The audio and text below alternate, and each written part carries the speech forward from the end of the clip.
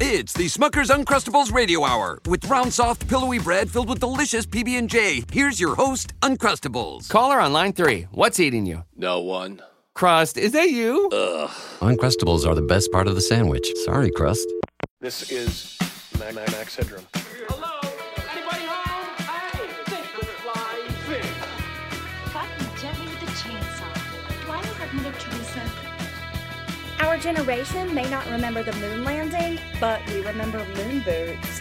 If you owe a few cavities to candy cigarettes, learn your adverbs from Schoolhouse Rocks, burned your shins on a hot metal slide with sharp edges, exploding pop rocks for science, and you still want your MTV, then this podcast is for you.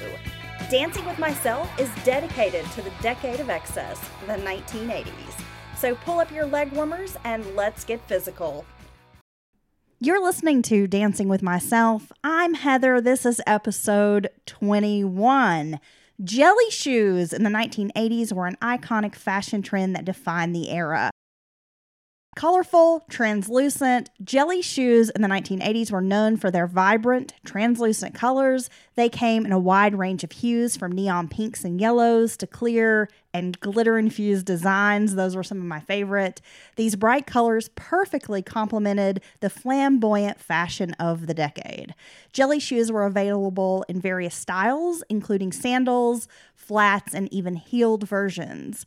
These shoes were versatile and could be paired with anything from casual outfits to more formal ensembles. I'm not quite sure if you want to wear your jelly shoes with a tuxedo or a wedding dress. Maybe you're going to wear them to the prom. Have at it.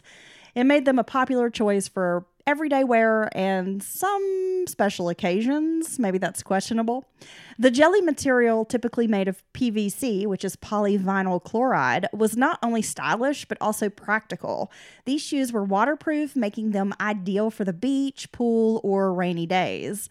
They were also comfortable, which added to their appeal as everyday footwear. Jelly shoes gained significant popularity through pop culture references. They were often seen in movies, TV shows, and music videos of the era.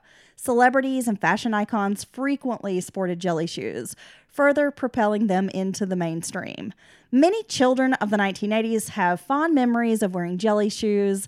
These shoes were a staple for kids, and they brought an element of fun to their wardrobes.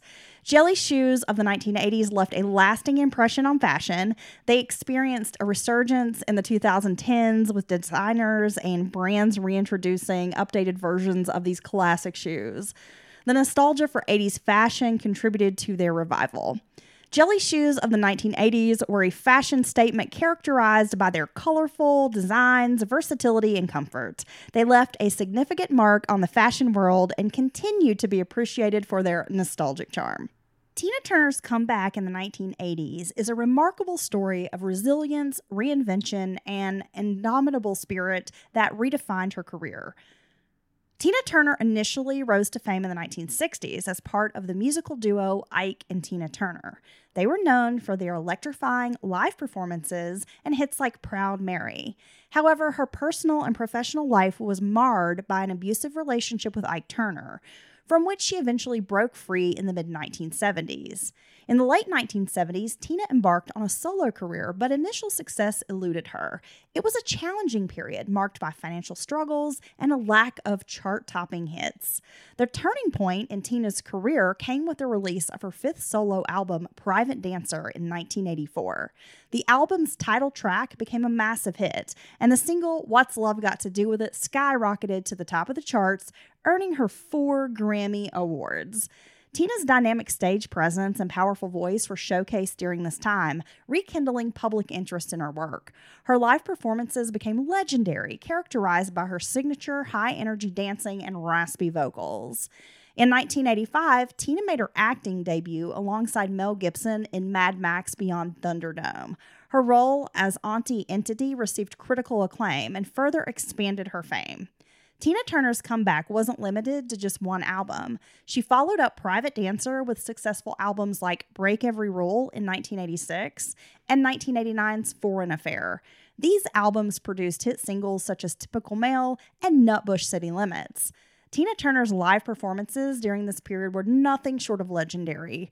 Her concert tours, like the Private Dancer Tour, drew huge crowds and solidified her status as a phenomenal live performer. Tina Turner's 1980s comeback not only reestablished her as a music icon, but also served as an inspiration to artists who face similar career challenges. Her resilience, talent, and determination to triumph over adversity left an enduring legacy. Tina Turner's 1980s comeback is a testament to her enduring talent and spirit. It proved that it's never too late for a career resurgence, and her story serves as a source of inspiration to artists and fans alike. The Queen of Rock and Roll remains an iconic figure in the music industry, thanks to her incredible journey of reinvention and triumph. Dirty Dancing is a beloved classic in the world of cinema, known for its timeless love story and iconic dance sequences. Dirty Dancing was conceived by screenwriter Eleanor Bergstein, who drew inspiration from her own experiences vacationing with her family in the Catskill Mountains during the 1960s. Bergstein wrote the script in the late 1970s, drawing on her love of dance and the cultural backdrop of the time. The film was produced by Linda Gottlieb and directed by Emile Ardolino. The casting process was crucial, and Patrick Swayze and Jennifer Grey were chosen for the lead roles of Johnny Castle and Frances Baby Houseman. Their chemistry on screen would become a key element of the film's success. Dirty Dancing was released on August 21st of 1987. Initially, it received mixed reviews from critics, but it quickly gained popularity among audiences, becoming a sleeper hit.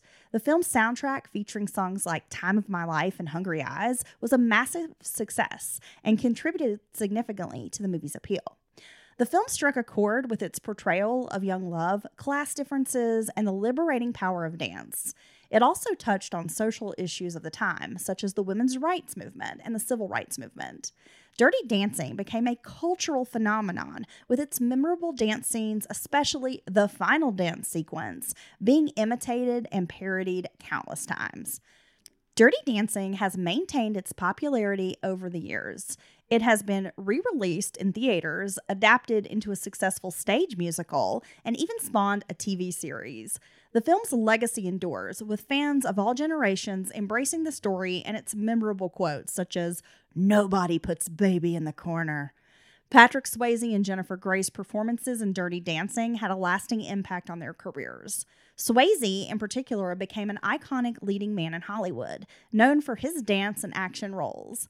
The film cemented Jennifer Grey's status as a talented actress. Dirty Dancing started as a passion project inspired by the screenwriter's own experiences and went on to become a cultural touchstone. Its enduring popularity, unforgettable dance sequences, and the magnetic chemistry of its lead actors make it a classic that continues to captivate audiences decades after its release.